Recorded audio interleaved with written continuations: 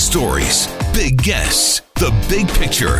Afternoons with Rob Breckenridge. Weekdays 1230 to 3, 770 CHQR. So it turns out there's a goblin lurking on the outer edges of our solar system, and there might just be a super Earth as well. The Goblin is the name given to this newly found object, which is officially called 2015 TG387, so TG, the Goblin, and apparently was first observed around Halloween, so the nickname kind of stuck.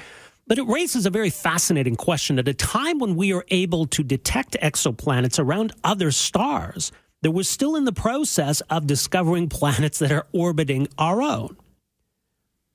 So this is a dwarf planet that is well past what we kind of thought of as, the edge of our solar system, that being Pluto. This is well beyond that. It's got a weird orbit. It's got a very long orbit. But it also offers some tantalizing clues about the so-called Planet 9, or this super Earth that's believed to be lurking way out in the distance as well. So joining us to talk more about this research published yesterday in the Astronomical Journal, very pleased to welcome to the program Scott Shepard, who's an astronomer, a staff scientist at the Carnegie Institution for Science in Washington, D.C. Well, Scott, congratulations on this paper, and welcome to the program. Thank you, and thanks for having me on. So explain how it is, because it does seem odd to the layman, like me, for example, that we can detect planets that are orbiting other stars, and yet we're still in the dark, figuratively and literally, when it comes to some of these planets potentially orbiting our own star. It has to do with the techniques of how we discover these objects. So it's also kind of like being in the forest, and you're trying to look for trees that are on the edge of the forest. If you're inside the forest, it's pretty hard to see those trees. But if you were flying over the forest, you'd be able to see all the trees at once a lot easier. So that's kind of what's happening now. We're inside our own solar system, so looking outwards, it covers the whole sky. We have to search the whole sky looking for these very faint, distant objects. And so it takes a lot of telescope time to do that. Whereas for planets around other stars, we use very special techniques to find those planets. We observe the star for long periods of time, and sometimes a planet will eclipse the star. It'll pass in front of the star, and we can see the star's light dim when that happens, and we can infer that there's a planet there. We can't use those kind of techniques looking for objects that are in our distant solar system, because they're away from where our sun is. We can't see them pass in front of the sun and the sun dip in brightness. So there's different techniques for finding these kind of objects. And what does that involve then? So in terms of, for us finding objects, technology has advanced to where we can start finding these very distant objects. In the past, we couldn't do this a few years ago. But like the digital cameras that you're all using on your phones these days, we're using the largest digital camera ever made, and we put that on the back of one of the largest telescopes in the world. So it allows us to look for very faint things that we couldn't do before. And one of the important things is it allowed us to cover a big area of sky looking for these very faint things, which we couldn't do before. So both looking very faint and covering big areas of sky have allowed us to start uncovering things that we couldn't see before. Well, given how far out these objects are and their curious orbits, my understanding is that finding this one, TG387, that there was a bit of good fortune involved, because that there would be large stretches of time where this would not be visible. Yeah, so it has a very elongated orbit, and it only comes, right now it's 2.5 times further out than Pluto is. Its closest approach to the sun is never closer than 2 times further out than Pluto is. And we would only see the object for 1% of its orbit. And its orbit is so large, it's a 40,000-year orbit. So it takes 40,000 years to go around the sun once.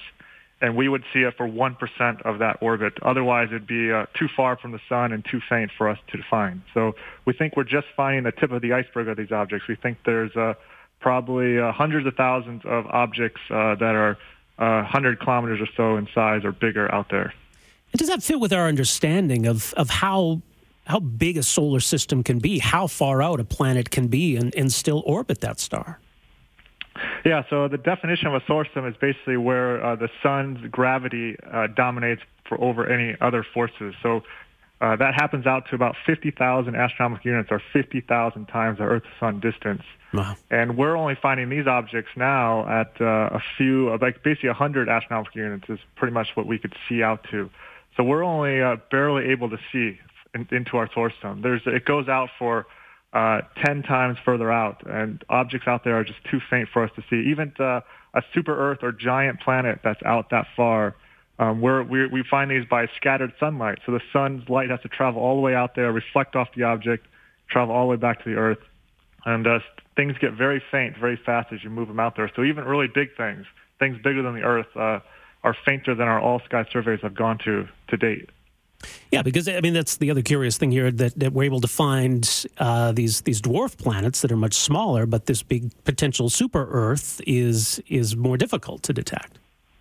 There's only probably one super-Earth, so you just have to hit the right spot of the sky at the right time, and we believe the super-Earth is much further out. We think it's 10 times further out than this object we just found.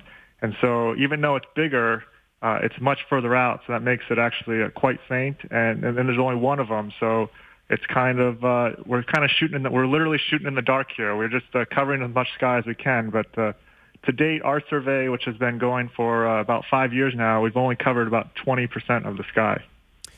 But you believe that's out there, that super Earth? I think it's more likely than not. It's not a guaranteed thing. We're finding all these smaller objects that continue to align. They have very similarities in their orbits. They're on the same part of the sky that we find them, and that would be unexpected. You expect them to be fairly randomly distributed across the sky. So it's low number statistics. There's only about 10 objects in total that we can use for this analysis, 10 objects that are so far out there that they don't get perturbed by the known giant planets such as Jupiter, Saturn, Uranus, and Neptune. So we hope to find more of these smaller objects, maybe double the sample, and we can be very much more confident in this distant planet. But I'm about 80% sure that there's another super Earth out in our solar system. Right, and it is our solar system, which it's important to understand. I mean, obviously, those who are hunting for exoplanets around other stars can say, well, aliens might live here. I guess that's a little more sexy. But why is it important, from your perspective, to understand what's going on here in our own backyard, essentially? Yeah, if we find this object, we'll have to look at its orbit, and we'll have to look at what it's made of, its composition. But we don't believe an object bigger than the Earth, this super Earth to a giant planet-sized object, can form that far away from the sun. It didn't form out there. We believe it had to have got out there by some other means. And the best scenario for that is that it actually probably formed near Jupiter and Saturn, so much closer in to the sun, where there's a lot more material to make a planet from.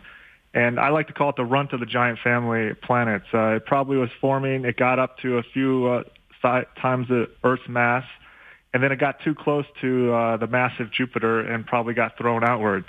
And so it got tossed outwards before it could grow to be really big. And that has very strong implications for how our solar system formed, how planets form. Because if that object got tossed inward instead of outwards, it would destroy the terrestrial planets as we know them. So Earth and Mars would just not exist if it had been tossed the other way. Yeah. At some point, do we have to kind of redraw our solar system, as it were? The maps we all learned as kids, that the order of the planets and how many there are. Does it lead to a rethink and a redrawing of all of that? Yeah, I mean, that's our goal, is to keep finding out what is in the unknown. And if we have to rewrite the textbooks, then we're doing something right. And if we find a planet out there, I think all the textbooks will have to be rewritten. Indeed. Well, fascinating stuff, Dr. Shepard. We'll leave it there. Thanks again so much for joining us here today. Appreciate it.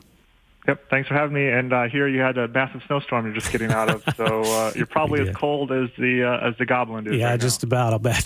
Scott, thanks. Appreciate it. There you go. Scott Shepard, astronomer at Carnegie Institution for Science, Washington, D.C., lead author on this paper, published yesterday and getting a lot of attention. Calling it the Goblin doesn't hurt, so yes, I'll go with that. 2015 TG387 is the official designation. So it lurks out there well past Pluto. Whether we should call Pluto a planet, I guess we were still debating that. And there may be more out there, which is quite fascinating. 403-974-8255 is our number. We are back with more right after this.